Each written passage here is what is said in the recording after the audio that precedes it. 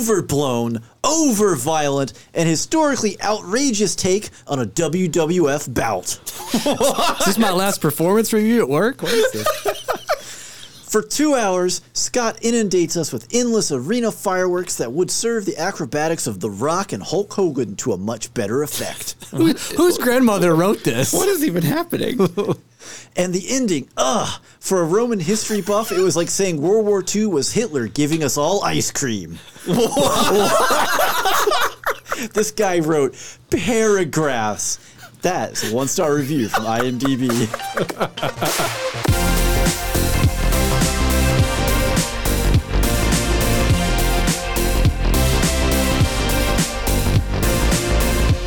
Hello, everyone, and welcome to another episode of Spoilers Intended, a podcast about series and films. I'm Steven, joined as always by Andrew. I have to note, are we supposed to talk about Ridley Scott as the last name Scott? Hi, I'm Andrew. What? I don't understand the question. I'm Ryan. Also, Ryan's over there. Can you phrase that question in the form of a question, please, Ryan? Can you define the question? Are you saying we're not supposed to... No, our interview or our 1-star review called him Scott. As Scott. Right. Just like some dude, Scott. It's just Scott. It's my friend Scott. I mean, Sir Ridley Scott. Scott knows where to get all the cool fireworks. You talking about Sir Ridley Scott? Oh, yeah, I guess you'd call him that, too. But all his friends he prefers to be called Scott by his friends. But he's a knight. Call me Scotty the Scooter if you're my friend. I mean, you know, if you walked in this room and said that, I'd be like, all right, yeah. Sign me up. I guess, yeah. Yes, sir. Yes, sir. Whatever you need. So if this hasn't given it away at all, we are going to talk about The Gladiator. Obviously. 2000 film directed by Ridley Scott. The WWE film. No. Scott WWF. made that WWE film. This review is from so far back that the World Wildlife Foundation hadn't sued them yet. Yeah. Oh, really? That's why it changed from WWF to WWE. Which is wild to me, too, because it's like they were the WWF for like decades. And then the World Wildlife Federation. The World of Wrestling or whatever? World Wrestling Federation. Thank you. Yeah. Big burly men who beat each other up in a cage, and some wildlife phone was like, hey, by the way, you took our name, we're going to sue you. Like, oh, okay. They were like, listen, you've had Hulk Hogan and his greasy pals slapping each other around for decades, but like, we got to talk about these pandas, and people think we're you. It was honestly probably because of the birth of the internet and websites. No, because it was after the internet. It was like 05, 06. Well, yeah, no, but I mean, like, it took them long enough to be like... Oh, we're having trouble getting people to like... Oh, yeah, like search terms and stuff. Ask Jeeves was like, so you want the wrestler? Hulk Hogan? Yeah. Macho Man and his sweaty friends? Here you go. No, I want burbs. Dang it. Burbs. Okay, let's... Show me the burbs, brother. So they should have just teamed up. That's where they messed up. That's what I'm saying. So if that happened in 2023, it would have been a TikTok collab. They would have brought in millions. You just get Macho Man with like a cockatoo on his shoulder, and he's like, brother. Was it Ric Flair comes in with, instead of a feather boa, an actual boa? Exactly. Wasn't there a wrestler who had a snake? Obviously, there were several. I mean, Jake the Snake Roberts. Right, it's right there in the name. Okay, back on track. I don't know anything about wrestling. I could go on for a while about old school wrestling. I know nothing about nowadays. Ryan's a big fan. I was. From back in the day. Dude, Saturday mornings, they had this wrestling show that came on, and it started off, na, na, na, na, na, na, na, na, na. I'd run into the living room with my underwear on and my Hulk Hogan doll, ready to rock, baby. Oh, Did you have like the stretch arms? Oh, yeah. Stretch Armstrong, but it's Hulk Hogan instead. The worst thing was I had the Rowdy Piper was my favorite wrestler. Right. And back in the day, they didn't have the stuffed. They had these stuffed plush like Hulk Hogan dolls, Ultimate Warrior dolls. I had both those. They did like the Undertaker. Never did Rowdy. I was so mad about it. Yeah, it's because he wasn't big enough. Then I was a huge Ultimate Warrior and Hulk Hogan fan. And when they fought in WrestleMania, I was like, it's a house divided. I'm so torn. I don't know who to root for. I'm at war with my own emotions. And then later, it turns out the Ultimate Warrior was just on like steroids a lot and wasn't really a good wrestler. And no one wanted to wrestle because they would all get hurt because he like... You know. Anyways, rest in peace. Most of those guys are gone. Because suddenly wrestling was real for them and they didn't like it. It's still real to me. Oh, okay. Yeah, all of a sudden it's like, I'm not faking. I think my neck is broke. Okay. Back to Gladiator. All right, well, on that note, Yeah. we got Ryan fired up early. Before we get into Gladiator, instead of talking about the WWF and the WWE, we're going to talk about what we view as the definitive role for an actor. So my definitive role can't be a wrestler that I picked from I would the WWE. prefer if it wasn't. So Just kidding. looking at I want to talk about the Ultimate And Warrior. it doesn't have to be actors from this specific film. No, Yeah, in- yeah, in yeah. that- but like looking at Gladiator, right? Russell Crowe, this really was like his mark on the Put scene. him on the map. Like he existed. He was an Yeah. actor, but like this made him a household name. Everyone knew him. He actually, just throws trivia out real early. He cites Maximus as his favorite role. I mean, really? he clearly I had a buy lot it. of I fun believe with it. Oh yeah, Yeah. So we figured we would talk about what we consider to be an actor's defining role. I'm gonna make Andrew go last. Okay, Ryan, sure. You're out. Okay, I'll go. I'm going to go with Jack Nicholson in The Shining. Okay. Just yeah. because, like, I've never seen The Shining, so I don't have an opinion on this. okay, well then hush. You can still join in. Come on. No, like, so he had, one Flew Over the Cuckoo's Nest, Shining, Easy Rider. There was a bunch of stuff he had in the 70s. But for me, The Shining is like the first time that, like, I remember seeing a movie from him that was like, it is Jack Nicholson, right? Like that character is Jack Nicholson. And like the stuff that he went through to get that performance, like a lot of the times when he was supposed to be like losing it, he did like a lot of method acting stuff where he would like not sleep and like be intentionally like to try and like frazzled and like exhausted so that he would look like that on Yeah. screen and stuff. And he would like work with like Shelley Duvall for like hours on like their relationship like history, so that even though they don't get into any of that on screen, it's like we have this in the background of our heads as we're like interacting or whatever. But like to me, the reason it's like career defining to me is like I can't picture anyone else doing that role. You know what I mean? Like he made it his own so much, and it's like, to me at least, the thing I think of when I think of Jack Nicholson, like the image that pops in my head immediately, is him as Jack Torrance, like immediately, and then I think of other stuff he's done. Yeah. So for me, specifically for Jack Nicholson, my role that always pops up in my head of like, oh, that's Jack Nicholson is the Batman, the Joker. Joker. Yeah. Yeah. He just has such a specific vibe with that character. Yeah, and yeah. and that's where like, because I saw that pretty early on when I was a kid. Yeah. And that just has always stuck with me as his role. Yeah. No, for sure. But at the same time, like everyone else's Joker that has come after that, Well, I don't think they're all unique. Yeah, they're all unique, and they all have their own spin on it. So Right. it's not that I can't see anyone else in that role. It's more of just like when I think of the Joker, it's either Mark Hamill or Jack Nicholson. Right. Yeah. Yeah. And you didn't say Jared Leto. Do you want to take another run at that? Or? No, I'm good. No, absolutely not. Just play. No one says that. What a juggalo. Anyways. Andrew, get in there. You said now you wanted What me a to go twist. What is last. I this? wasn't prepared for this. Okay, so I Gotta keep him on his toes. So I actually had a really hard time picking one of the films because there's really like three for me for Robin Williams. Oh, okay. Oh, all right. man. That's a tough That's one. This was very, very hard because so Genie from Aladdin. Genie from Aladdin was like my immediate pick. Good Morning Vietnam. Good morning. No, Vietnam. See, to me, Good Will that's- Hunting for Good me. Will Hunting for See, sure. Good Will Hunting is the soft Robin, not the hard comedy Robin. Have you seen Good Will Hunting in a while? Yes. I don't know. He's not very soft in that Well, at no, all. it's more of like it's a much more like wholesome role. It is. Yeah. that kind of thing. Like it's very heartfelt. Yeah, there we go. That's yeah. what I'm looking for. Heartfelt. Yeah. Whereas like the Genie, he's just cracking jokes. Vietnam, he's just cracking jokes. Well, so my other one was Mrs. Doubtfire. Oh, Doubtfire's a good one. I wouldn't put that as a career No, that's the thing. Is defining. like when I think of like kind of madcap comedy, that always kind of fills that role. But I don't Right. think that was like a defining role for him. No, I wouldn't yeah. put that though in the same category as like Good Will Hunting, except for that it's No, Robin it's Williams. not.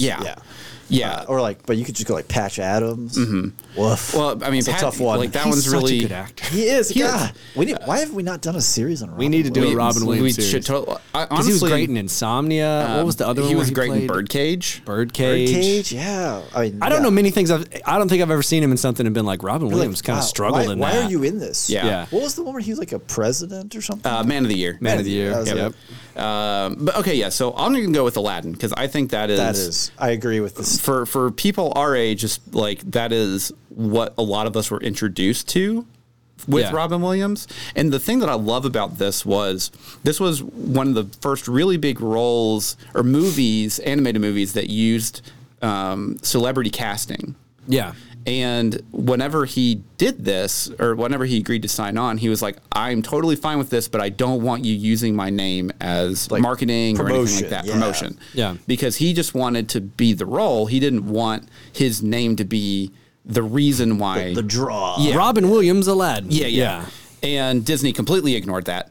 And there was a lot of like a whole lawsuit. They gave him a Van Gogh painting later on in life. It's Van Gogh or Picasso, something like. But it was some kind of a classic either way, painting, some crazy painting. That he also chose not to get paid a lot of money for this role. But the thing that I love about this specific role was they tailored the genie around him, right? And not. They already animated it, and he had to fill the role of voice acting. He did his stuff. Pretty much a lot of his bits are improvised, and then you're just animated around it. Right. Which was, I thought, one of the coolest things, and a lot of, animation studios really needed to take kind of note of that, of like improvisation for the actors really makes a role come alive. Right, yeah. And it's definitely one of those kind of characters where I could never see anyone else being the genie from Aladdin. Right. What about Will Smith? Well, and that's the thing is like, so that was a cheap shot. Go ahead.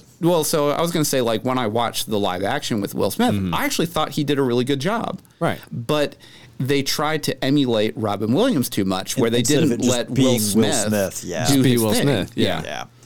So I was going to say, when you were talking about, well, this is probably our generation's first exposure to Robin Williams, right? Yeah. Well, I hate to break it to you. Aladdin was 1992 and Hook was 1991.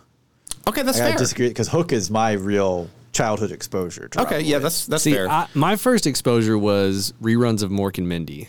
Okay, no, I also, yes. Yeah. Well, so Man, like that's the thing. Is he like really was. He's in so many good things. Yeah. I had seen a lot of like Robin Williams, but like that, like Aladdin is That's the like role that I remember him by. Yeah. For sure. Well, I feel like too, it's like it's a fork in the road for like just animation performances in general. Nobody, when they bring up Robin Williams' filmography, nobody skips Aladdin. No. You might leave out Mrs. Doubtfire. You might leave out Birdcage, Man of the Year. You might. Nobody says, "Oh yeah, Robin Williams," and somebody in the back doesn't go, "Oh yeah, Aladdin." Like it's just not going to happen. Yeah. Right. Because that one guy follows everybody. Man, we around. should totally do a series on Robin Williams. I am in. I am down. You don't have to force my hand. Yeah, Stay tuned. Like, it's coming soon. And that's the thing too, is he is such a good actor for so many different types of roles. He has madcap comedy, he has serious, he has scary. Heartfelt. He's an incredible actor. Yeah, just absolutely nuts. It's one of my, and this is a bit of a tangent, but it's Robin Williams related. I watched this video that was so Robin Williams and Christopher Reeve were roommates in college, and after Christopher Reeves had his accident on the horse and was in the hospital paralyzed, the first person that came to see him other than his immediate family was Robin Williams. And we came because they were friends throughout, when he came to see him, he stole scrubs from a doctor and walked in and was putting gloves on and was like in some kind of like Russian accent, like, it's time for your proctology exam, and like was like doing all this. And Christopher Reeve said it's the first time since the accident that he actually laughed, and he like couldn't quit laughing, and he's like, that was like such a huge moment for him that like he knew he could like get there's still past it, there's something left in life, and he's like, they were just close to their whole life or whatever, and I was just like, wow, those two guys were roommates in college, like what a pair, what a power duo there, man. Yeah, something else to note for Robin Williams is that if you've never seen his stand-up is very raunchy compared to literally anything else that you've probably seen It's also incredible. It is so funny. It's rated R, but it is hilarious. So my parents used to watch. That was another thing I was exposed to probably before Aladdin. Was the one with the rainbow suspenders from like the late 70s. That stand up. I used to see that one, and then obviously he did one in the mid 90s. Trying to remember that's the name the one of that I'm most familiar with. I used to have that one on VHS, and then I rebought it on DVD a few years later, and I just wore that thing slap out. Yeah, but it's very raunchy. But it's his style of humor that like it's going from all over the place, like unmatched energy. Yep. All right, Steven. What's yours, All right, Steven? speaking of madcap, I'm going with 1994's The Mask. Ooh, Jim Carrey. That's a good pick. I wouldn't say that. Oh no, for me it's a career for defining. me that's definitely. So I'd got to go Ace Ventura for me, but that's because I saw it so many Ace more. I saw The Ventura Mask like 3 times. I saw Ace Ventura like 100. Ace Ventura is stupid. It's dumb. Yeah. The Mask is live action Looney Tunes, And it's so much fun. It's so good. Also, all right. he plays his dual role, right? Like he's the timid, can't do anything right, bank clerk or whatever, and then the Mask persona where he's just basically a Looney Tunes character. He's on just screen. Jim Carrey. Yeah, he's Jim Carrey at that point. Yeah. Finally, I can let loose. I got all this prosthetic makeup. So The mask is revealed to my mask. that's another actor we should do some like a couple different ones on, because so for me, The Mask is definitely one of those, but I think Truman Show is the defining role for him. Oh man, Truman Show's so good. I haven't seen that in so long. Oh, man, So Ed Harris is good in that too. Yeah, he is. I mean, like Liar Liar, even is like Liar Liar's is another fantastic. great movie. Yeah. Yeah, I mean there are so many. What's the Eternal Sunshine's a good one if you want like good acting. Super serious, yeah. So I always liked the Majestic. Oh, Majestic's That one's great. good. Majestic's Yeah. good. Yeah. Like there's another guy who has a massive filmography. Like he has so many roles. Well, and he picks he's very much like Williams, where he'll jump around. Like serious, he'll do really fun madcap comedy stuff. And it makes such a he's just so diverse. Right. Yeah. But I do think that was probably my first real exposure to Jim Carrey. Yeah. And a lot I of watched roles. The Mask so much when I was a kid. I haven't. Well, I mean, Cameron Diaz. Woo. Yeah. Why wouldn't you? Come on now. But I haven't gone back and watched it in a while. But you watch stuff like Sonic the Hedgehog, and you're like, oh, there's the little Mask. bit. Jim There's a little Carrey. bit of Yeah, that, there's a little bit of that in there, and you remember that's the touchstone for me for him as an actor. Like, yeah, he's branched out. He does more. He has serious roles. Everything else. There's still always the ability to just flip the switch and go right back. The mask is right there. The prosthetics aren't on, but it's right there. Well, and that's what I really think about the first Sonic movie, because I haven't seen the second one, but the first Sonic movie really had something going for it because they just let him just get on the scene, go. I mean, anytime he was on screen, it was so just much let fun. this man work. Like, I want a Robotnik movie. I don't even want a Sonic movie. Give me this. Yeah. He'd just be a blue blur in the background. Doesn't matter to I'm me. fine. All right. Well, that was we had a trio of pretty good ones there. Yeah. Yeah.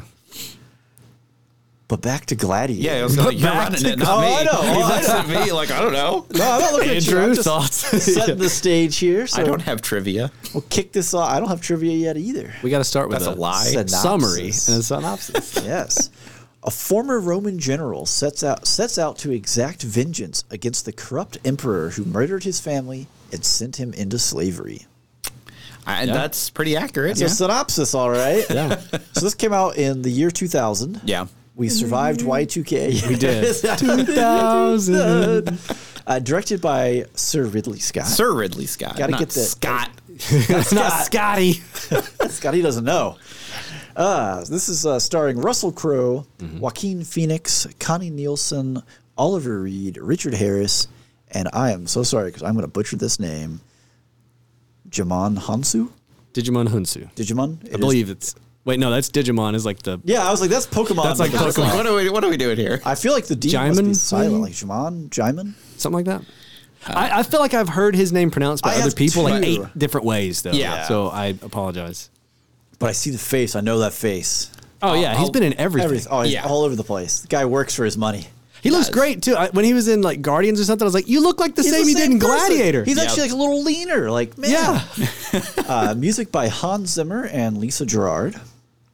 So this had a budget of $103 million with a worldwide gross of $503 million. Oh, yeah. Everyone saw this movie. It became It was a huge event. No, not everyone. Almost everyone. Almost everyone. It became the second highest grossing film of the year 2000 behind Mission Impossible 2. We Oh, talked yeah. about this in our MI2. Mission Rewatchable series. I still can't believe that. I know. Budget dubs, man. Budget doves just coming through in the clutch. They were pigeons. And there was one dove, and it was CG'd. And audiences went, I approve. Here's my dollars. Have my dollars again. They were throwing money at the screen. Which it's really funny that this beat out Gladiator, which to me was such a phenomenon. Well, Right. now in its defense, right? Gladiator is rated R, and it earned That is true. It's R Oh, rated. yes. Yeah. Because there So were a probably lot of limited. complaints from people. The one-star reviewer had it too, but although he was kind of a putts, but whatever. But like, where it's just too violent, it's too gory. Oh, it's just, you can't. Barely gory at all. No. I mean, for the time. 2000s, this was definitely the film that college kids and late high school edgelords were all about. Boys were like, wait, you haven't seen Gladiator? I mean, admittedly, there's a lot of cut a like dude's head off. beheadings and stuff, but Yeah. it's not like they zoom in on like guts being like pulled out of somebody. I don't know, there's some pretty I feel graphic moments. I feel like I feel like Ryan is warped by his childhood of watching horror. He's like, I am. watched The Shining when I was 4. I was like 5. Give me another year down on there that. watching Troll and Troll 2 when he's 6. I guess to me, this is like, Drinking in it my in. head, this is like R-rated violent. Got it. Not like exceptionally violent to the point of like, oh my God, it's so violent. It's going to warp your brain. It's like, I've seen movies like that. This Yeah. is like, We know not- you have. yeah. Well, That's this what we is were complaining mainstream about. violence. Okay, and yeah. when it becomes mainstream like- violence, that means the mainstream. When did Saving Private Ryan come out? 1999. 1999. So like that to me, like the opening. But you the know- rest of the movie isn't that. Right, but that opening to me is way more traumatizing and gory than this whole movie combined. Well, but that's the thing, though, is that is horrors of war. Right. This is graphic violence, intimate. okay. Like So that's the thing. Is like it's just a very personal violence, which I think is what to me amps it up. yes, Like Where- a machine gun mowing people down at distance, it's horrible, But it's not like it's man not on like man. it's not knife Tom fights. Hanks. Well, Yeah. Tom Hanks wasn't like joking with his buddy, and then the door opens and his buddy's head gets blown off. We don't. These are all faceless people, basically. Yes. Right. Yeah. Yeah. Okay. I can see that. So, Which I do like feel that. That's makes kind of it a like little the harder. difference. Whereas like it is like Saving Private Ryan is absolutely a more Oh, the graphic first 5 film. minutes of that Right, film yeah. is ridiculous. Yes, but it's not one of those things where it's not violence, like intimate violence, where this can It's just be. a different- yeah. It's just a different style. Well, there's just a different level of intimacy when you have a knife Mm-hmm. versus a gun. Gun, like you're there to have range. Knife, you get up close and personal, right? Yeah. Yeah. Don't judge me for that statement. It's okay. Anyways, so we're I'm gonna already clip that out kind and make it my ringtone. we're already kind of into thoughts. So thoughts continuing. So I think this is probably one of my favorite like historical fiction films. Emphasis on fiction. Yeah, definitely fiction. But Wait, you like, talking about the documentary Gladiator that we just watched? What do you mean? but it's really, really good. The music's fantastic. Russell Crowe absolutely kills it. Kills but Joaquin Phoenix is the absolute standout for this movie. Oh yeah, he was He's a scumbag just, of a scumbag. Such a He was dirtbag in yeah, this movie. well, and, Dirtbag, pervert, unhinged, just, and he just absolutely dominates Every scene he's scene, in. yeah, every And scene 'cause, he's in. Like, this was, I think, the first movie that I had seen Joaquin Phoenix in at the time. Because I saw this in theater. Signs came out, 2003? that sounds about right. Sounds right. Ooh, it might have been 02. Yeah, it was So after this, I want to Yeah, say. it was definitely It was after either this. 01 Yeah, or yeah. 02. Yeah, I'll look it up. But yeah, like, I remember, like, 2002. 2002, okay. Yeah. I remember seeing this and just being like, oh, who is this guy? Yeah, and it's like River Phoenix's brother. Say word, you know? And it's like I don't know, he just so creepy in every scene and able to like convey like so many unsettling emotions and like I don't know, just every scene he's in, he's like But I loved this movie when I saw it back in 2000 when I saw it in the theater, and I'm pretty sure I owned it on VHS after that, then DVD. I don't own it on Blu-ray. So Yet? I'm pretty sure Yet? this is. Give it a minute. This is definitely my stepfather's favorite film outside of Tombstone, I think. But then, Right. Ooh, Tombstone's a good film. but then my mom, when I was growing up, we watched this all the time. Oh yeah. Yeah. It's a really good movie. Good but like, mother-son bonding, right? Oh there. yeah, yeah. But like to your point, like with it being like, you know, historical fiction, I agree. Like I think this is one of the best. The best. Yeah. Well, this definitely kicked off a whole run of historical epics in the 2000s into the 2010s. Yeah, etc. Troy. You had Last Samurai. Reign that of one. Fire, what was The Kingdom. That The one with Kingdom. Orlando Yeah, Bloom. there are a bunch. What was the Clive Barker? Was that The Kingdom too? And none of them Not Clive, really Clive, lived up Owen. They to didn't that. have the same level. No. Yeah. Yeah. Going back to y'all's point about Joaquin Phoenix, I want to drop a little trivia here because he dominates the screen. He was so nervous on set that before his first scene with Russell Crowe, he literally pulled Crowe aside and was like, "Can you like beat me up a little? I cannot stop being jittery. I need some way So Crow being Australian's like, oh, he might. No. Crow went to Richard Harris. And was like, can you beat this kid up? He was like, I don't know what to do. Like, the guys asked me to like beat him up before we start doing a scene. Because Joaquin's pretty young at this point. Yeah. Yeah. So you know what Harris's solution was? Oh gosh. Well, let's get him drunk. So you said Australian. So this is the meeting of Australian and I think English. English, for for Richard Harris. So they took him out and just loaded him up with Guinness before he shot some of his scenes, so that he would settle down. So he's, for all we know, some of these things he's blitzed. I don't know. He's a great drunk actor. He's a really good drunk actor. This is reaching out to the core. I was about to spoil a scene, so I'll save that. I was going to say there's a scene where he falls asleep in this movie. Maybe it's because he was totally lit.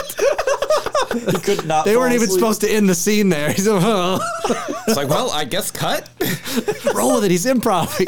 He's so method. Start snoring. But yeah, I mean, this was, again, like you said, high school, college. I was in college. I was in high school at the time. School, yeah. But going into college, this was everybody you met was like, oh yeah, we're watching Gladiator tonight. Right. Yeah. Mm-hmm. Like this was, and it was like an event. It was. Yeah. His speech, "I will have my revenge in this life or the next," was like every guy I knew could quote that. Yeah. I don't know what's wrong with him. Like, you're never going to be a Roman general, kids. Settle down.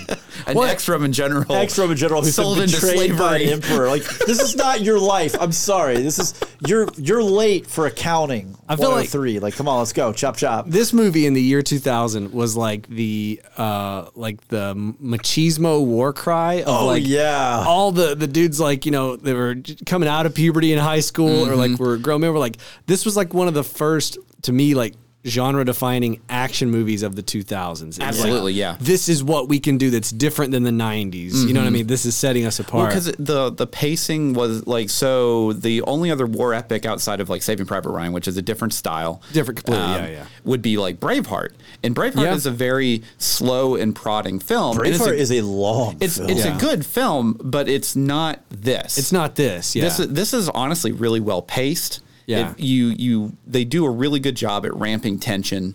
Yeah. Even though, like, as you know, like, Russell Crowe's the main character, he probably can't die, but, like, we've already seen that he can have some grievous wounds. We don't know what's going to happen. Well, and the way the whole plot unfolds is, like, very satisfying and very, like, it's got a good pace to it, like you said. Here we go. Reaching back to that list of historical epics, we have Troy in 04, King Arthur in 04, Alexander in 04. King Arthur, that's the one I was thinking of. 300 in 06, Noah in 14, Kingdom of Heaven 05, Robin Hood in 2010, and then Exodus, Gods and Kings in 2014. So basically, people saw this and they were like, we need that. It was a race to the, The crazy thing is, the last three I listed, those were all directed by Sir Ridley Scott. Scott. And two of those starred Russell Crowe with Noah and Robin Hood.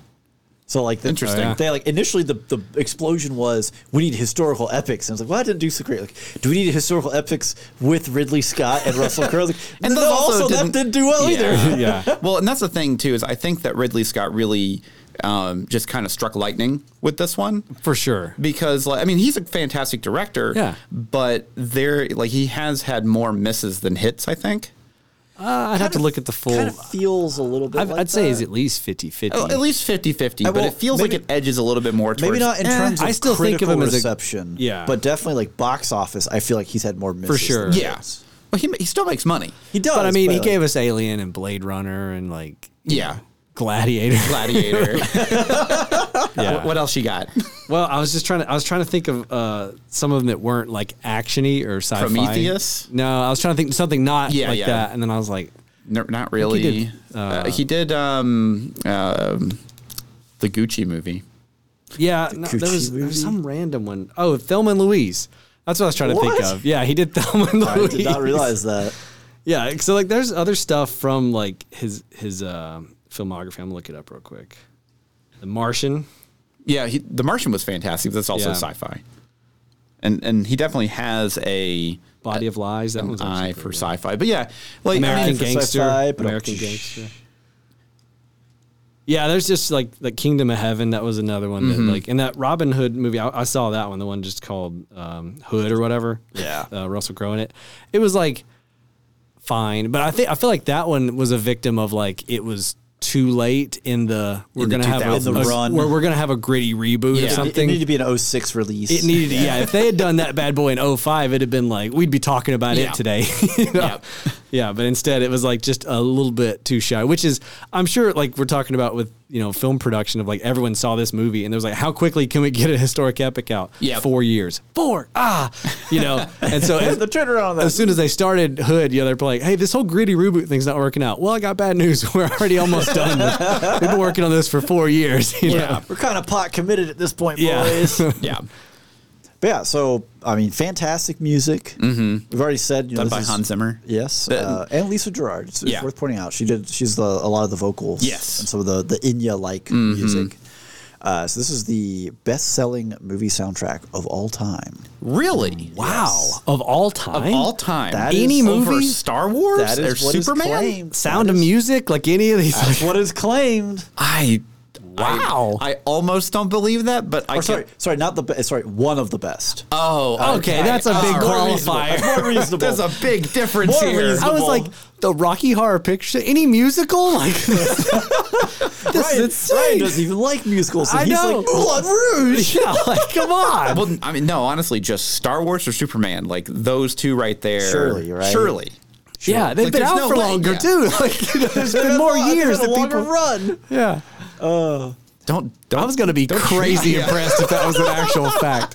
I mean, Well, granted, one of the best is still up there. Yeah, no, I mean, Yeah. the soundtrack is phenomenal. Oh, it's really good. Yeah, yeah. Incredible. I was just like, I was gonna like start walking through my life into people's homes and be like, there it is. They own it too. They own the Gladiator soundtrack. Everyone owns the Gladiator soundtrack. roll up to a restaurant like, I know this song. The jukebox is playing the Gladiator soundtrack. So I'm saying, the first time you buy like a Tesla, and like now all of a sudden all you see are Teslas. You're like, I'm gonna get a white car. Nobody owns that. You get on the road, like, everybody owns a white car. And every Tesla comes with the Gladiator soundtrack installed. What? No, I can't get away. I can confirm though. iTunes, this- YouTube, fiasco all over. Yeah. again. The second that we bought a Jeep Renegade, the only thing I see on the road is Jeep Renegade. Yeah, that's the thing, man. That's how it works. Yeah. Yeah. That's how your brain works. Plays tricks on you. They were there the whole time. They were You always just didn't care then. Oh, so what else? What else we got on this? I mean, this is a phenomenal, really a phenomenal film. It is. in I a mean, lot yeah, of- if you haven't seen Gladiator aspects. before, you think got to it's- check it out. I think it's almost infinitely rewatchable. I mean, I have seen. This is certainly one of those. Again, college is to blame a little bit, but this is one of those films that I have seen dozen plus times. I Yeah. don't. There's not a lot of films where I Yeah. can be like, oh yeah, I've watched it 20 times. Well, and I this think is, the stretch between me watching it this time and the last time is the longest I've gone. Yes, yes. Like, because it's probably been maybe 10 years. It Yeah. was maybe 2012 the last time it was like on Netflix. I was like, I'll watch Gladiator. Because it's one of those movies that I can just pop on. Yeah. I guess maybe that's why I was pushing back on the violence a little bit, is because to me, it's like turn an it on. easy Well, no, turn but it that's on. the thing, but though. it is, There's yeah. some like- fantastic deaths. Oh, they're in this incredible. movie. Andrew, Yeah, yeah. Andrew loves him some deaths. Yeah. If you're not on our Patreon, shameless Shameless here. plug. We watched Starship Troopers for some commentary, and Andrew was a huge fan of some Yeah, of a lot of the deaths. It was my first time watching it, and it was phenomenal because there are some good deaths in that movie. There really some are. good- There They were very creative. Some good deaths in Gladiator, and they don't have Yes. as many pointy bits as they did. In I don't know. Starship There's Troopers. some chariots that have some pointy bits. There are a lot of pointy. There are a lot of pointy bits. There are a lot of thrown pointy bits in this one. Yeah. But yeah, this movie, I agree, is like almost infinitely rewatchable, where it's like, it had been a long time since I watched it, and I had that fear when I put you're it like, in. oh, of like, no. oh, wait, oh, is this going to be one of Am I those gonna that hit like, this with a critical eye? I'm like, oh, yeah, like I'm going to yeah. watch this and be like, oh, no, it is fantastic. it's great, yeah. yeah.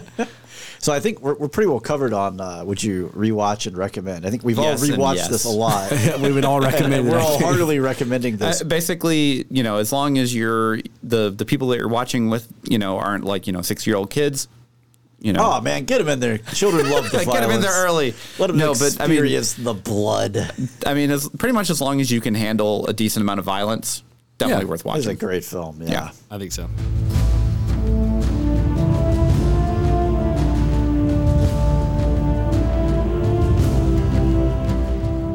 If you want to slowly run your hands across the wheat while walking in slow motion through fields of podcast content, then you need to visit spoilersintendedpodcast.com. Oh, where you can see find episodes, see them, watch them, listen to them, whatever episodes. Listen, You can of our watch podcast. you can watch the tracker bar just go across while you listen to it. Yeah, I just run your hand across the wheat as the tracker bar goes, and you'll find links to all sorts of stuff on there, like our Discord. Oh, you should totally join us on the Discord. We got a great community there, talking about all kinds of things. I want to see your pets. We got a channel for your pets. I want to know what kind of hobbies you're into. What you're cooking? What you're cooking. Look, man, I want to know what your dog looks like, what hobbies you do, what you had for dinner last night, probably where you live. This isn't getting creepy. It's totally fine. It's fine. Just calm down. Where are you going? Come back. Wait. Outside of Discord, we also have social media. We have count them two. We have an Instagram and a Facebook. We don't have X or Twitter or whatever you want to call it. It's too confusing. Where pretty much every week we will toss up where to watch for the upcoming week of what we're going to be reviewing. Watching. So you can watch along with us. Yeah.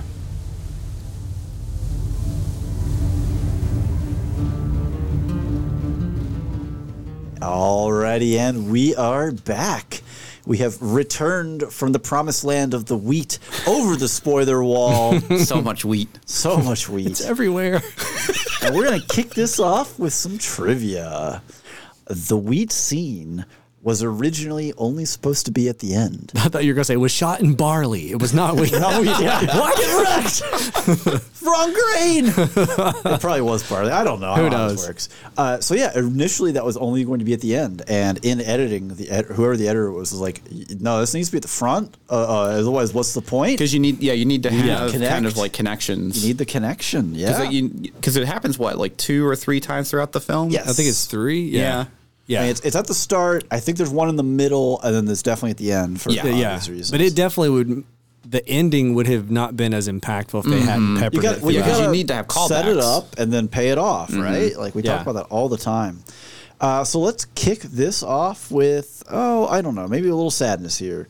Oliver Reed, who plays Proximo in the film, died 3 weeks before principal photography was finished. For the film. Wow! So.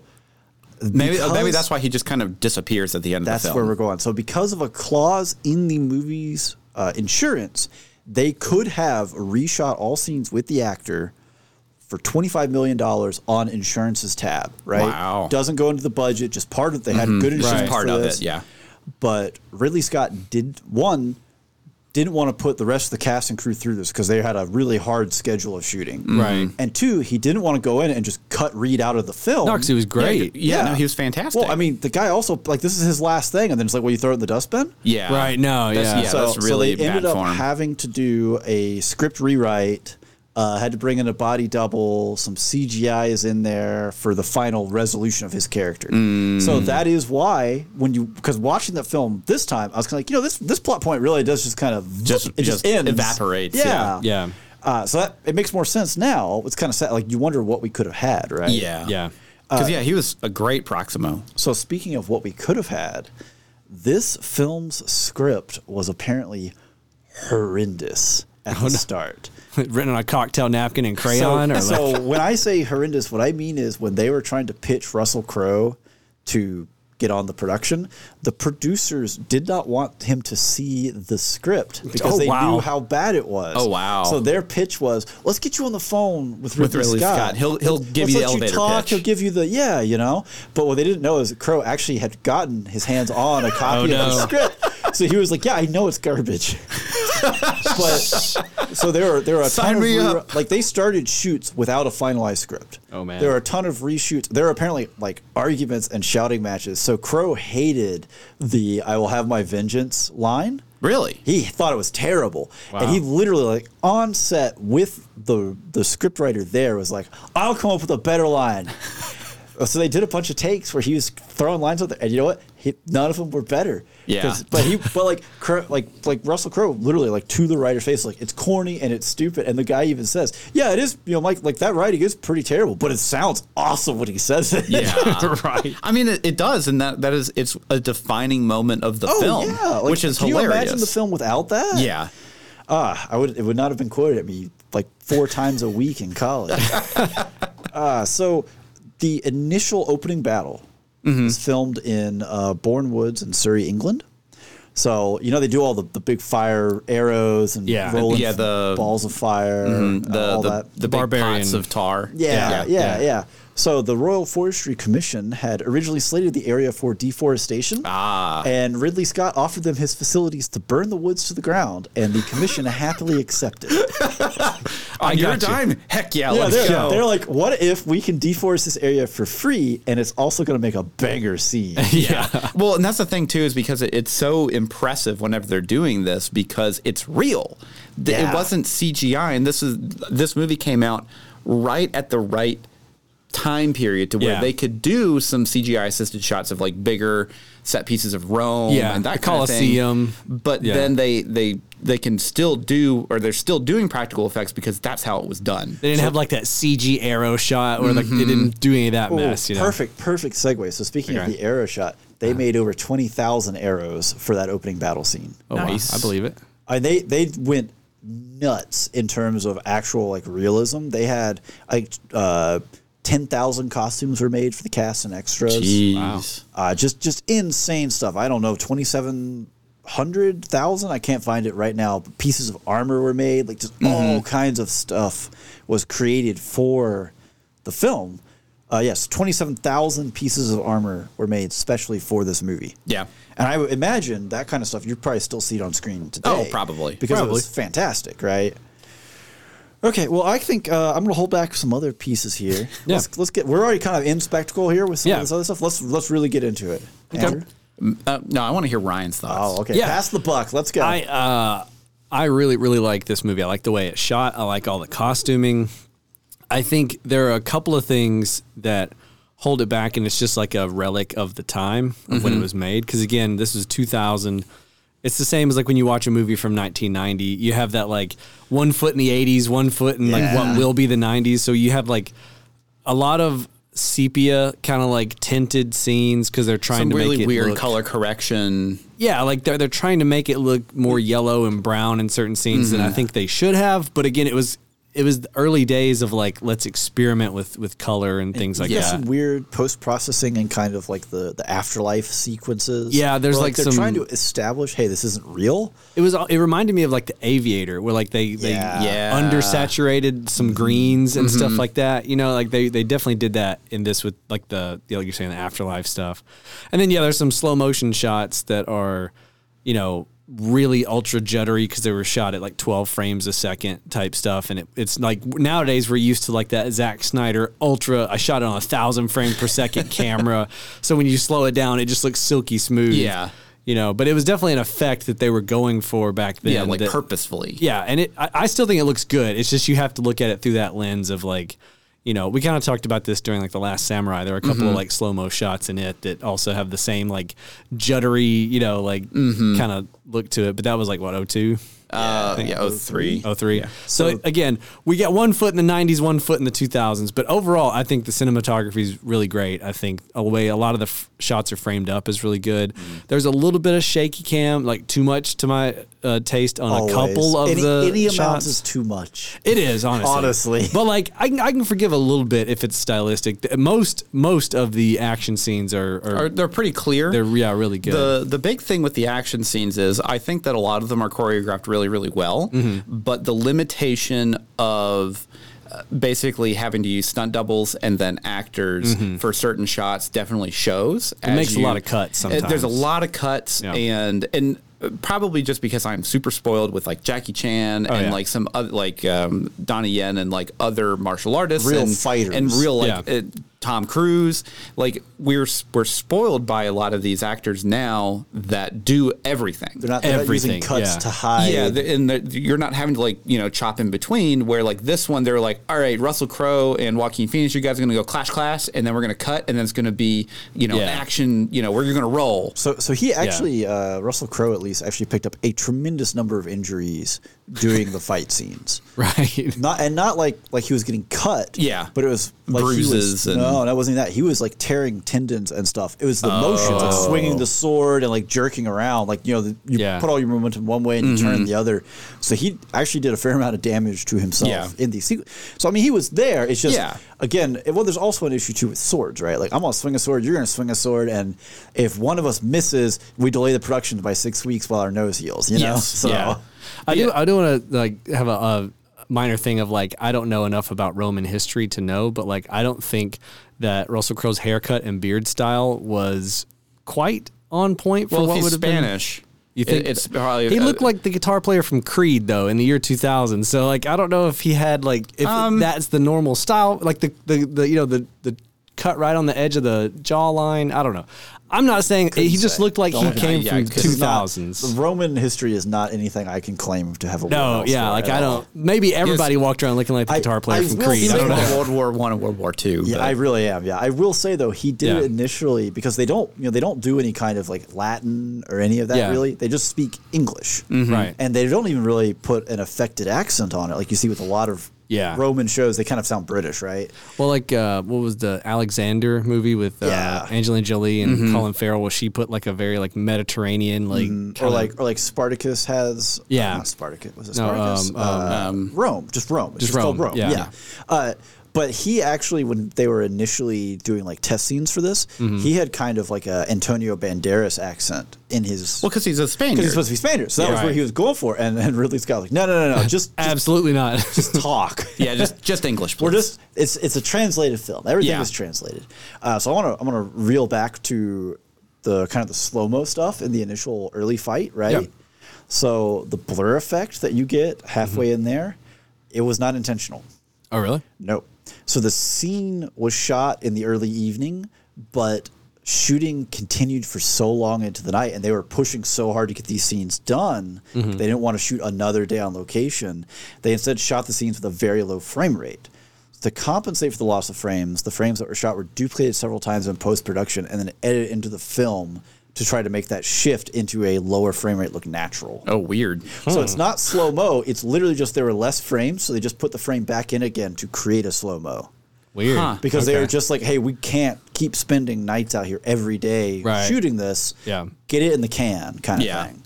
Interesting. So it's interesting that it wasn't intent because we're kind of like, oh, it's the 90s, the 2000s. We get a lot of these.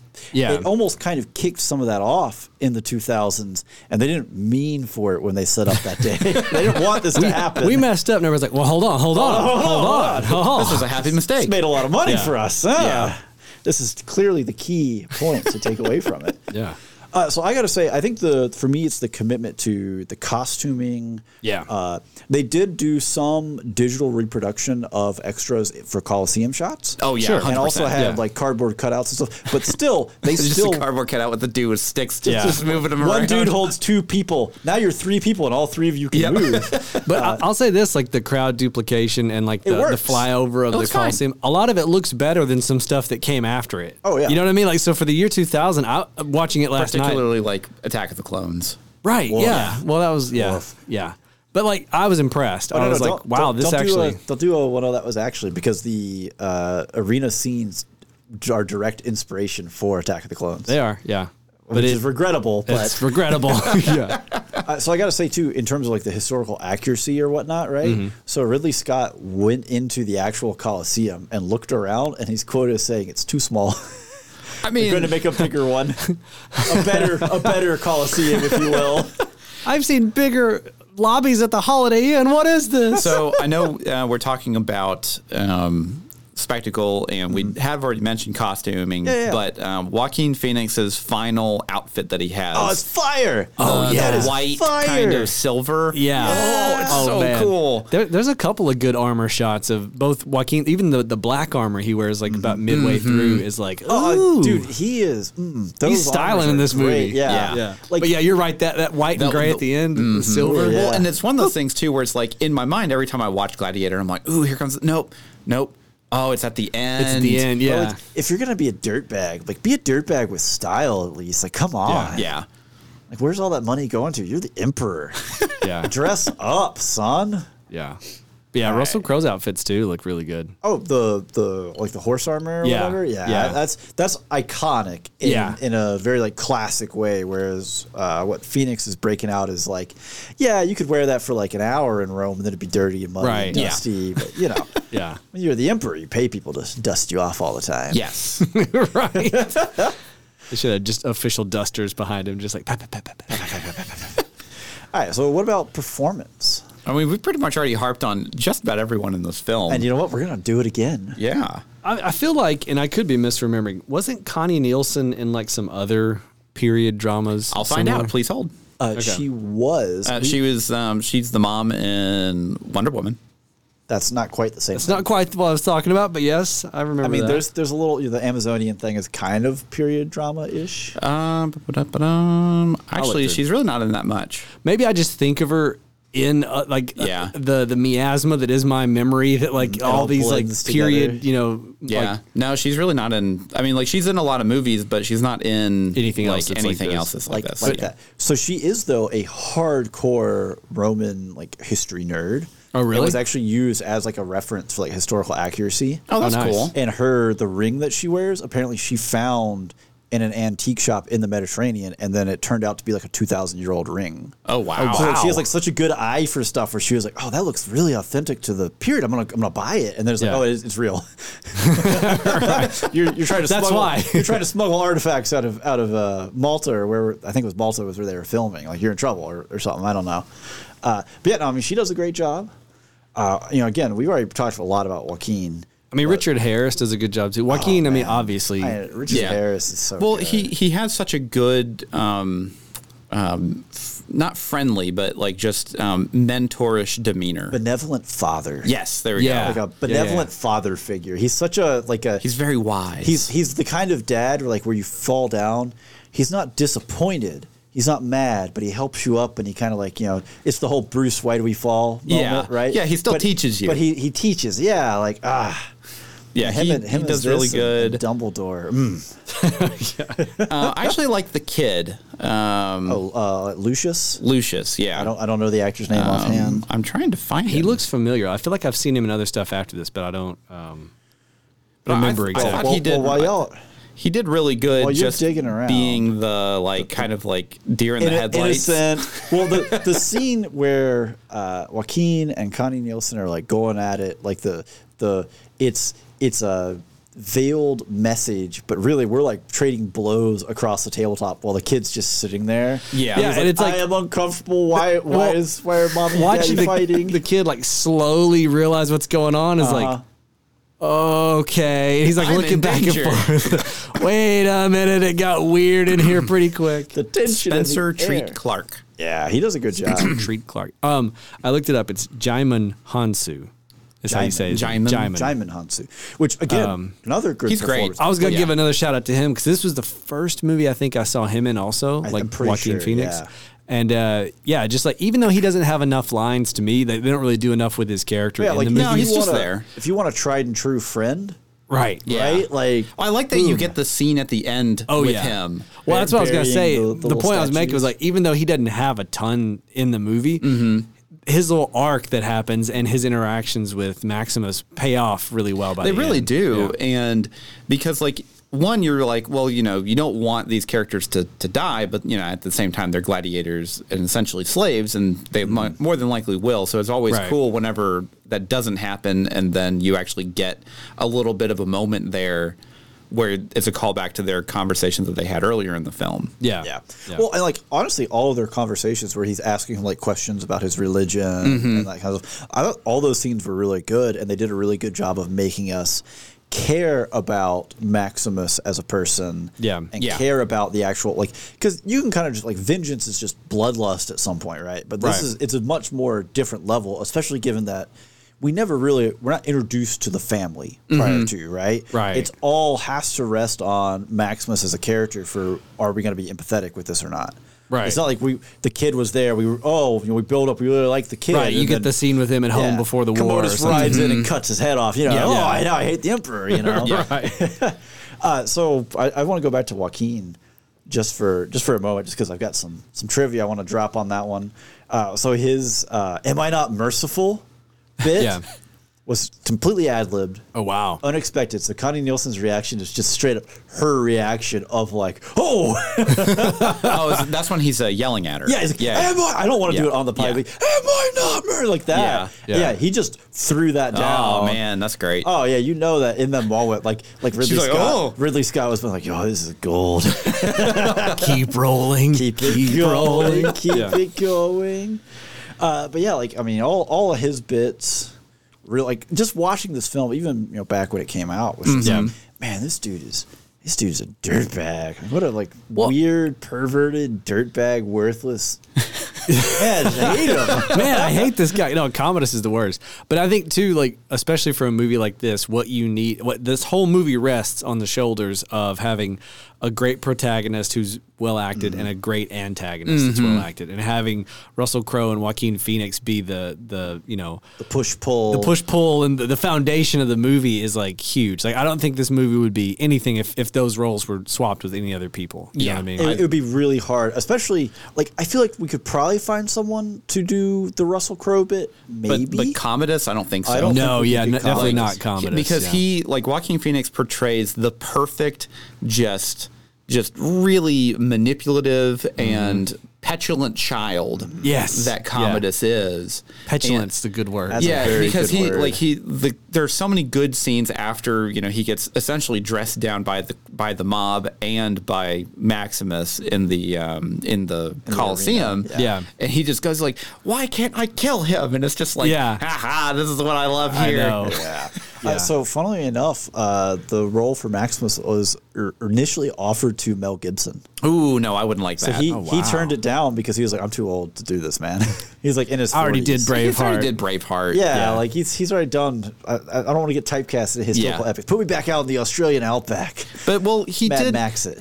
He did Patriot like 2 years later. He did, yeah. Well, he saw this movie and was like, what was I thinking? He's like, I could have made so much money.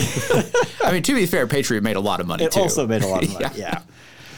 All right, well, let's plow forward here. Let's get some score going. Yeah, sure. Score. The score. Some music here. Some Hans Zimmer killing it. So this is very interesting because watching this movie again and having a much deeper understanding of how a lot of studios use temp music. Mm-hmm.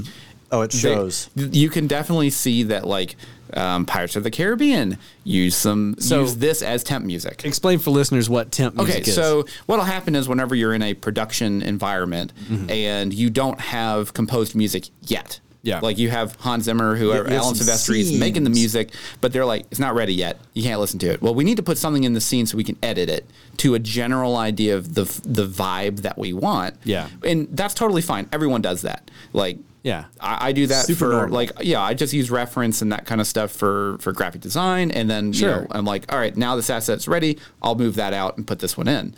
And the issue that happens with temp music is a lot of companies and directors and stuff will use it for so long that is the only music that they see in that scene. Right. So then they have a scene that's edited to this temp music, and then a producer sees it and is like, "Oh, it's so perfect. That music's great."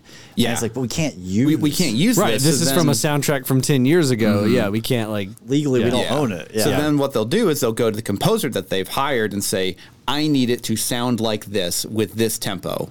Right. And it's just like, okay, so I'm just copying someone else's work. And you're like, well, you can change it a little bit. We pay you a lot of money to sound like somebody else. Exactly. This is the vibe we want because we've already edited the scene to this track. And the studio is very enamored with this specific edit. So a lot of that happens, and there have been multiple lawsuits and stuff between different studios because of this. Mad Max Fury Road got sued by...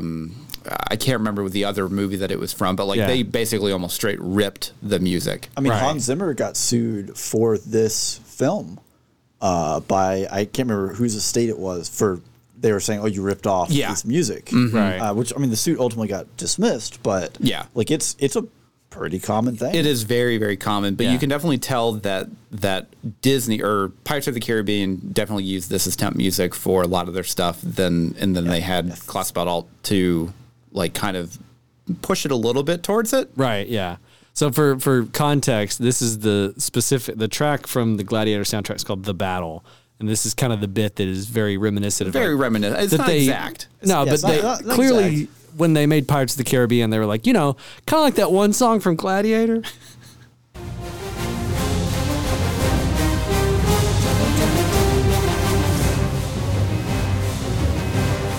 Yeah, It's still great music. it is, but it's got some Pirates vibes in there. Yeah. Yeah, so you have like kind of the strings, and you have the it's really the general tempo of kind of like the when big. you're editing, right, you need certain cuts to land with the music. Well, that means you need a certain BPM to be happening. Right, yeah. Like you need I need a certain big hit spikes right here. I need it to Yeah. drop here, and then suddenly you start like there's almost no way to work without creating the same kind of music. Yeah. Right.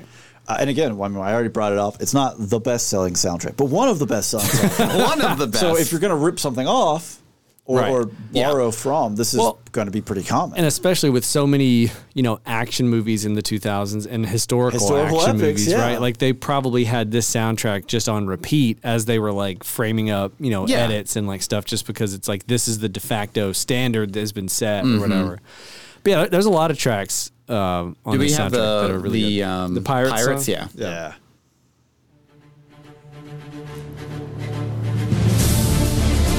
It's a little more upbeat. It is, yeah. A little Well, faster. and it's a little bit quicker. Yeah. And it's definitely in a different range.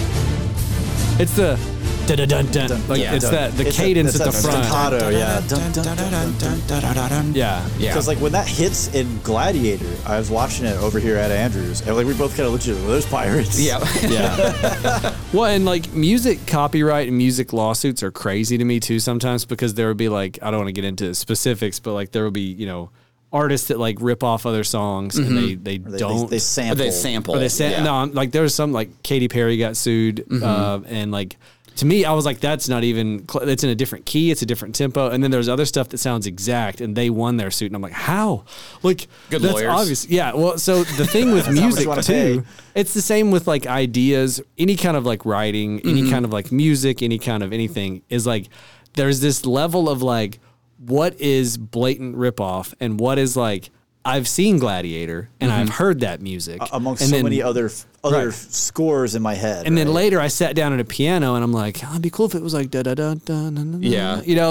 And it's not that you're like trying to rip off Gladiator, and I'm not saying that's what they did with Pirates, but like the music is weird in that way that like you can be inspired by something, Yeah. and then not even realize that you were That you riffing were using- from yeah. something that you. It's always interesting to me with Pirates though, because it kind of it feels like the initial music was a little like the main theme is kind of a ripoff, and then Klaus. one film later, two film later, they actually just hired Hans Zimmer to do it. Right. Yeah. They're like, whoa, we've been ripping it off for long enough. Let's go get the real thing. Let's get the real guy. Now that is absolutely not to discount Klaus's No, ability no. to compose, because he put out a banger Oh, Pirates of the Caribbean. Pirates. soundtrack, like one of the best Phenomenal soundtracks, like one of my That's another favorites. film that needs to be in our list It somewhere. absolutely Throw it in should the be. pile. Added one more to the I can stack. watch it anytime. I'll watch it right now. right now while we're recording. Back to Gladiator, though. though. Yeah, I think the other thing about this soundtrack though is that there's like other like the quieter moments, the introspective moments, the sad moments, and like the afterlife. Enya. stuff. Particularly The the Enya. wheat Yeah, the fields. Enya moments. Yeah. So Lisa, this is Lisa Gerard. So actually. she did So those? she Yeah. she wrote and sings most of those parts. There was Yeah. actually a little bit of controversy because Hans Zimmer was nominated for an Oscar, Mm-hmm. and they like the Academy wouldn't put her on there as like co. Oh, it's so Why? rude. Right? Like they still, I think they won like a motion picture award together. Right. But it was kind of like this feels a little not great. Like not it's Yeah. 2000. What was their justification? I don't know what the Did- justification was. You're She not was a part of woman. the Academy. Oh, she's a woman. They polish their statues. Get out of here. Are yeah, you but anyways, gold? I don't think so. there's a lot of songs in this. It's not just the action songs. Is what I get Right, across. yeah. It's Yeah, oh, all- yeah. There's a lot of stuff in here it's really good. There really are some good introspective songs, particularly at the after he loses his wife Yeah. and son, and he Yeah. kind of like goes off into his own little world for a bit before he gets captured. Yeah. And that one particularly is really, really good. Yeah. Oh, It's And very they do a callback ethereal. of it later on in the film. whenever he's, out passing away or whatever. But it's just fantastic soundtrack all around. Yeah, it's got that kind of that haunting, ethereal quality to it. Yeah. I see why it's the greatest selling soundtrack of all time. Now, I will say though, and not gonna let that one go, are you? This had to be just a very much a 2000 or like late 90s, early 2000s thing where they had dialogue from the movie in the tracks. Maybe. That's so I was weird. trying to I don't figure like it out. that.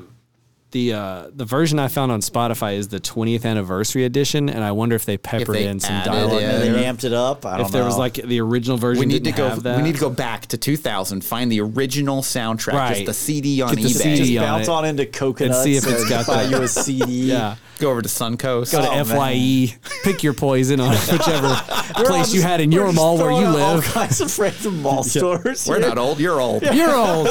Shut up. My back doesn't hurt. Your back hurts. All right, let's move forward into some plot. Okay, let's go. So I know that we've already mentioned that they had Rewrites. some rewrites and stuff like that for the end of the film. You can definitely tell because it feels like some plot threads just kind of evaporate into nothing, and then the like attempted coup at the end does feel a little like kind of haphazard. It does. Because you're just kind of like, oh, it's happening right now. Oh, okay, and it's over. Oh, it's over now. Okay. Oh, yeah, like, that it's feels totally like that would going, have played out across a little bit A longer. little bit longer, yeah. Or like a little more of like the shadow war in the background. Like you have the overt war, which is the arena, and the shadow war is what happens at night. Like you could have played that for like a good third of the movie. Yeah. And this is just like one little like, boop, up, okay, Well, it's over. what was his name? Gracchus. Gracchus. If he had been like earlier in the movie trying to go ahead and like the first Gladiator fight, been like, hold on, the people like this Maximus guy. Let's start working an we could angle. probably. I think it would have had more of a through line and not just been this thing that they introduced like three-quarters of the way through the movie. They're like, oh, we're going to just do a revolution. Oh, okay, cool. Well, it happens tonight. Oh, okay, cool. It's over. What? All right. I guess we're all going to die now. Oh, okay. Well, yeah, because most of the film is pretty much just him getting established as a character. Right. Like Maximus established as a character before they even get to Rome. And by the time they're at Rome, it's like maybe 45 minutes left in the movie. Yeah, film's kind of winding down. Yeah, it's close to half or a little after. Yeah. Mm-hmm.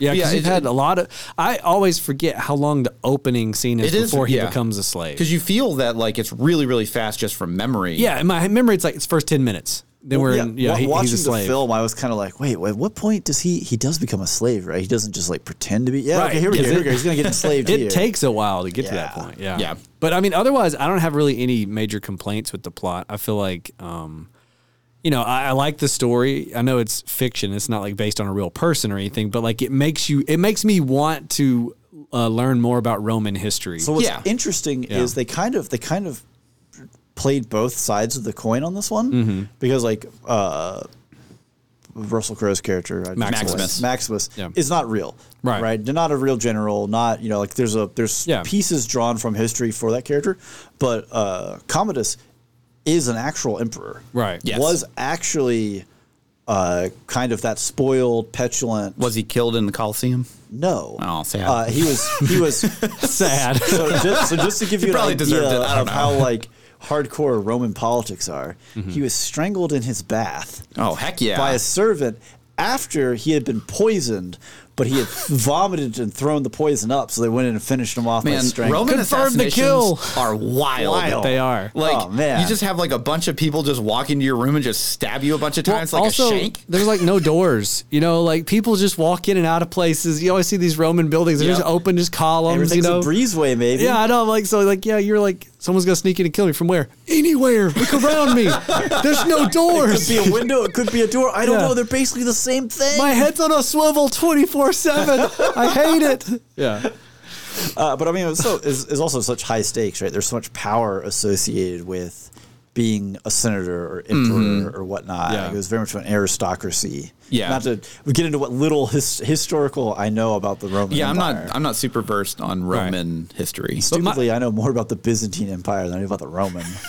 This guy over here, weird flex, he's but okay. He's a Byzantine scholar. What's the Eastern Roman Empire? Is the joke. I know. Anyways, the point I'm trying to get at is that like the plot is so good and I enjoy the movie so much because of it that like it makes me want to learn more about the Roman history. Anytime I watch like a historical fiction, that's my measure of like, do I want to learn? Do I want to learn more? Is like this movie did a good job. Well, I think the setting feels so real that it makes you want to be like, I want to know more about their lives and like what was this like? Like what was it like being in the Roman army? Not fun. No, well, it was hard. Clearly, it was hard work is what it was. Yeah, but the story itself is paced really, really well. There's really never any times where you're just like, oh man, it's just this part of the movie. Well, again. and we jump back and forth between action and then also kind of political like intrigue, the subtle politics kind of thing going on, and both flow well. There's not like, oh, we're back to these guys again kind of moment. Right. Well, and I think that's because the performances are so good between Joaquin Phoenix and Russell Crowe that I was just going to say Maximus, but it doesn't matter. Yeah. But they do such a good job carrying their scenes that you get excited whenever they're back on the screen. Well, and you have interesting characters too in like Connie Nielsen's character and like Proximo. Well, you have like other side threads running, which again, they kind of just resolve. Right. But like the whole bit where you have Maximus and Commodus. And then you have, and I don't know her character's name offhand, but Connie Nielsen and look it up. Commodus. I got it. With the kid trapped in between and then Proximo off to the side. Like Lucilia. Lucilia. Like that whole, which also a real person in Roman history. This is where people get like, oh, it's not historically accurate because she was dead or whatnot. Whatever. It's not cool. in this movie. like if we didn't have the side plot with Commodus and Lucilia and Lucian like in between, like it would not have nearly the intensity that it feels like it does. No, and like that moment where Commodus is coming out on the field to meet him for the first time, and he's got that knife, and he's like, "I'm just gonna this guy right here. I got this guy. Y'all back up. I got the mask on. I'm gonna do a reveal. It's gonna be dramatic. Yeah, I'm gonna get him. The kid's there, and it's this immediate like, it's like no words are said, but you're like, he's got a son. He lost his son. He would never want to do something like this in front of his son. Well, it's particularly because he already had that interaction with him at the beginning, like behind, like in the pens. So now he's just like, well, I don't want to like. I care about this kid. Like, so I thought that was really well done. Yeah. Well, also he's like, this dude's a dirtbag. He's going to use this kid as a shield. Right. Guaranteed. Yeah, 100%. Oh, for sure. For sure. Yeah. He was already using him as a shield without knowing it. He already tucks the kid around him. Yeah.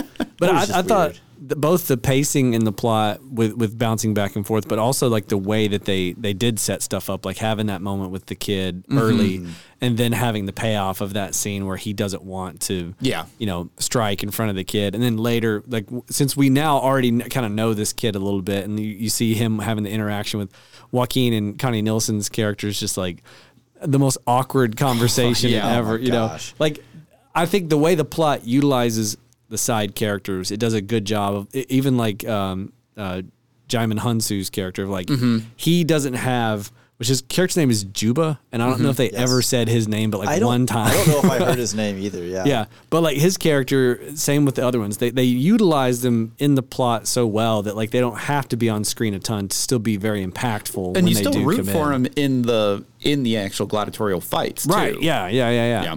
And so that it surprised me that you said the script was a mess, because I would have thought it seems like the script's pretty solid. Like they had a good idea, they just executed it. So that's impressive that they. Well, so and I wonder if this actually helped the film. So it was actually shot in chronological order. Oh, really? Oh, interesting. So I wonder if that helped them kind of iron things out as they went. It wasn't where they like shot this sequence that's going to be at the end, at the beginning, and they got through some of the middle stuff. They're like, how are we going to connect these? They didn't have. They never ran into that issue. That's crazy. That's actually really pretty rare. They would have shot like all the arena scenes on the same day, or the same week, and then. I mean, honestly, it created some problems for them with Oliver Reed passing away, right? Because they had wound the movie down. He's a fairly major player in this. Did he pass away unexpectedly, or did he? It was unexpected.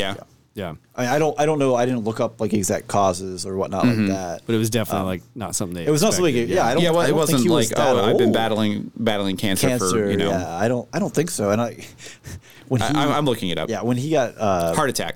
Yeah. So I don't think it was some expected thing. Yeah. But apparently he and Ridley Scott actually got into it about, hey, at 5 p.m., I'm my own man. Because when he was brought into the cast, he was like, you know, that sounds like I'm going to get a free trip to London. I'm going to get to go to the theater at night. Oh, wow. So he thought. So he was just like, heck yeah, I'm going to kick around. This is going to be great. And they had this brutal, grueling shooting schedule. Wow. But yeah, I mean, like, I feel like the movie just it just flows. Yeah, it does. Yeah. Even though it does get a little rocky at the end, it doesn't, it's not that it doesn't connect well. It just feels like there are threads that we don't get to see played out. And it's kind of like, man, I wish I would have gotten a little bit more. 10 more minutes. Or they're wrapped up real quick instead of Yeah. having like a 10 minutes more of whatever they needed. Yeah. Yeah. All right, well, let's get into entertainment. And as always, I'm going to kick this off with your favorite scene. I was going to say your favorite death. I was going to say be your favorite scene. I was going to say we should have pulled up the clip where he goes, "Are you not entertained?" Well, you're the one in charge of this. I just realized it. I'm a buffoon. Man, it was just Back it right up. there Edit in front of you. Edit it. Are you not? No. Are you not entertained? That's one of my favorite scenes, honestly, where like Yeah. he has that like moment where he like kills just all these goes guys down, and he just goes off on this crowd of like, "Are you not entertained, you animals?" How many times can he say that in 1 minute? I don't know. Upwards man. of 12 if you give me Hanging time. Anyways, that's one of my favorite scenes. Andrew, what about yours? My favorite is the Battle of Carthage. Like, so the first time they're in the Colosseum. When Yeah. he organizes the gladiator, the peasant gladiators, essentially. Where basically they like, and he's telling them right before he's like, whatever comes out of those gates, if we stick together, we have a higher chance of survival. And he's treating them like an actual military force. Yeah. And it's one of those moments where like, you know that like, as the viewer, that is the correct way to do it. Right. But you still get so excited that like when it's working, you're like, get him. I also get love him. that mini moment too, where there's a dude just off camera to the right. "I served you and so and so." He's like, he just looks at the guy. "Oh, cool. So you got okay. Stick together." Then. Rely on this guy. Yeah, he knows. Yeah, but it's the way he looks off camera at the guy. Doesn't react. Just like, oh, okay, cool. Anyways. But my favorite part in that battle or fight is whenever like everything's going haywire and the chariots are basically like kind of just going every direction, and one of the girls gets sliced in half by by the blade on the wheel. Because like you know it's coming. He's like, oh, here it comes. You think she's gonna just get like lacerated across the stomach? No, she like a lawnmower, just like cut in half, and you're like, Weed whacker taking the top off the dandelion. Yeah. Or whenever one of the chariots like falls over on its side, but it still has so much momentum, it crashes the guy into the wall and just like squashes him like a bug. Yeah. Oh yeah. There are some good deaths in this. There film. really are. I will say that when you were quoting, like whatever comes out of those gates we hold, all I could think was like, man, did Return of the King rip that line off with Gandalf? Oh, at the yeah. gates? Yeah. I mean, it did Or come you out just, after. or are you just quoting Return of the King and attributing it to Gladiator? I'm not sure right now. Or did Gladiator rip off Tolkien, and then Tolkien redid the line for real? I don't think Gandalf says that in the books. Probably not. Are you not entertained? Oh, he found it. Just took him a minute. Just took him a minute. No, see, what you need to do now is you just need to save that to the soundboard That needs so to we be a can sound- use That that. does need to be a soundboard. Every episode. Yes. Are you not entertained? Yes, people will not get sick of it at all. I promise. No, or you just use it whenever we don't find a movie entertaining. Are you not entertained? We weren't. Yeah. No. Anyways, no. So I think for me, Yeah. What's your favorite scene? this is tough. I had one. It's not the Battle of Carthage. It's against Tigris of Gaul. Oh yeah, So when they actually have the tigers busted out of the trapdoors. with the dude with the mask. With the his mask is phenomenal. Oh yeah, his whole armor, but that mask is Oh, like you yeah. couldn't see anything out of that. What are you wearing that Yeah, for? But it looks you so can't- cool. That's why. Well, it's so intimidating. Yeah. Also, I've been like in retirement for 5 years and not really in shape. God, just imagine being that guy, like just living the life, and then just like, hey, by the way, you got to come back and kill this dude. Right. And he's like, I'm completely out of shape. Or is it like I'm bored out of my mind? Yeah, it could be that. They haven't invented television yet. There's no, I just can't. wanna kill I only have somebody. one tablet to read, and I don't get any more. And it's not even electronic. Yeah. Like, oh. So they used actual tigers for that scene. Well, yes. Yeah. They are not. They're not on the same. They're blue screened in, but in shots with Russell Crowe, he's in the same room as them. Nice. So he was never allowed to be closer than 15 feet from a tiger, and they had Insurance like a purposes. veterinarian on set with a tranquilizer gun, like just there, Just rocking and ready to go. Tom Cruise would have been like, "No, put me in there. Put me in there." You know, I'm the gonna scene when the wrestle tiger it. jumps up on his, I'm assuming his stunt double shoulder or whatever. Yeah. I thought it was Russell Crowe for the longest. 'Cause I was like, that dude looks just like Russell Crowe. And I was like, man, is this the first Tom Cruise? Crowe's like, I'm an Aussie. Give me the tiger. Put it on me back. That is a great fight, though. Yeah. It is, but the whole fight with like the different like the trapdoors opening, because that is historically accurate to the Coliseum. Yes. They had all kinds of trapdoors underneath. They had, the elevators were real. Like that was how they brought stuff in. Yeah. You know, they'd flood it to put boats in there and stuff. Which is just crazy It's to just think. insane to think about now. God, just imagine like, how do you make watertight like? They didn't. They just kept putting enough water until it was They're just there. pouring. Yeah. Where did they get the water from? Aqueducts, obviously. There's rivers there. They have slaves with buckets. I was gonna say slaves, probably. Yeah, probably. I mean, you know, Every person that comes to the forced hard Coliseum, labor. entry cost is you bring one bucket of water with you. And you just pour it. everybody has to We're gonna- dump it at the we're gonna same come time. Where the together on wave this. came from. This is how it started. When we point, your section dumps your water. We're going to go around the whole Coliseum. Everybody gets washed away. This rules. We should do this at every event. That would be awesome. we're just making up history right now, or it could be real. You never know. This is a documentary. This is a documentary. So I'm gonna ride on that wave. Okay, Right? go ahead. It's so much not historically accurate that they wanted to include other historically accurate things, and the studio ruled it out because they decided it wouldn't be believable. Oh, wow. Because history isn't as believable as what we've come up with, Back in the guys. day, right? Gladiators would have endorsements. Like they would endorse products. And so they were going to have And in the Mountain Dew armor is Maxima. yeah, like they were going to have something like that. And they're like, there's no He's way. chewing Big Red gum. I was about to quote Ricky Bobby, and I was like, I can't say that on the Yeah, that's not appropriate.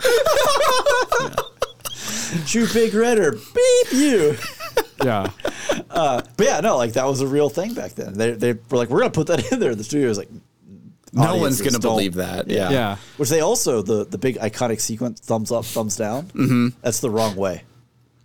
Yeah, because thumbs up means yes, kill him. Thumbs up. Thumbs down means don't kill him. Sheath your sword. Yeah. Yeah, thumbs down is sheath your sword. Thumbs up is Oh, yeah. kill him. Well, it's funny too because whenever he does that, I'm like, that is very open to interpretation. It Because is. Are you saying yes to kill him, or are you saying no to kill him? So I'm good to. Oh, wait. You're saying no, don't. Okay, I thought you were. Yeah. but he's My already bad. dead, so I'm like, my sorry. bad. I'm good to kill him. It's like, well, he's already dead. Oh, okay, yeah. But wait, no. So now you're giving the guy behind me a thumb, and it's the different one. Does that mean he's gonna? Okay, I gotta follow this whole thing. Can we get like some flags up there or something? Can we get like signage in the entryway where I know what this means? Just give me a big skull with an X over it if you don't want me to kill him. I still love this idea that these gladiators were sponsored. Well, it's sponsored maybe, but like they had endorsements, so they would endorse Okay. products. So like he recommends, these sandals or whatever. I don't know. Yeah. Like, Wait, what did sponsored they by- sell back then? Chickens? Go on. Patroclus's Rice Shop. Come on go by. watch, Disney's Hercules, right? They're more historically accurate Man, that's a great film. That is. than the Gladiator. How crazy! I is love that the to idea of think these about? gladiators having to do like PR appearances at these Oh, you gotta sponsored get on, like, do places.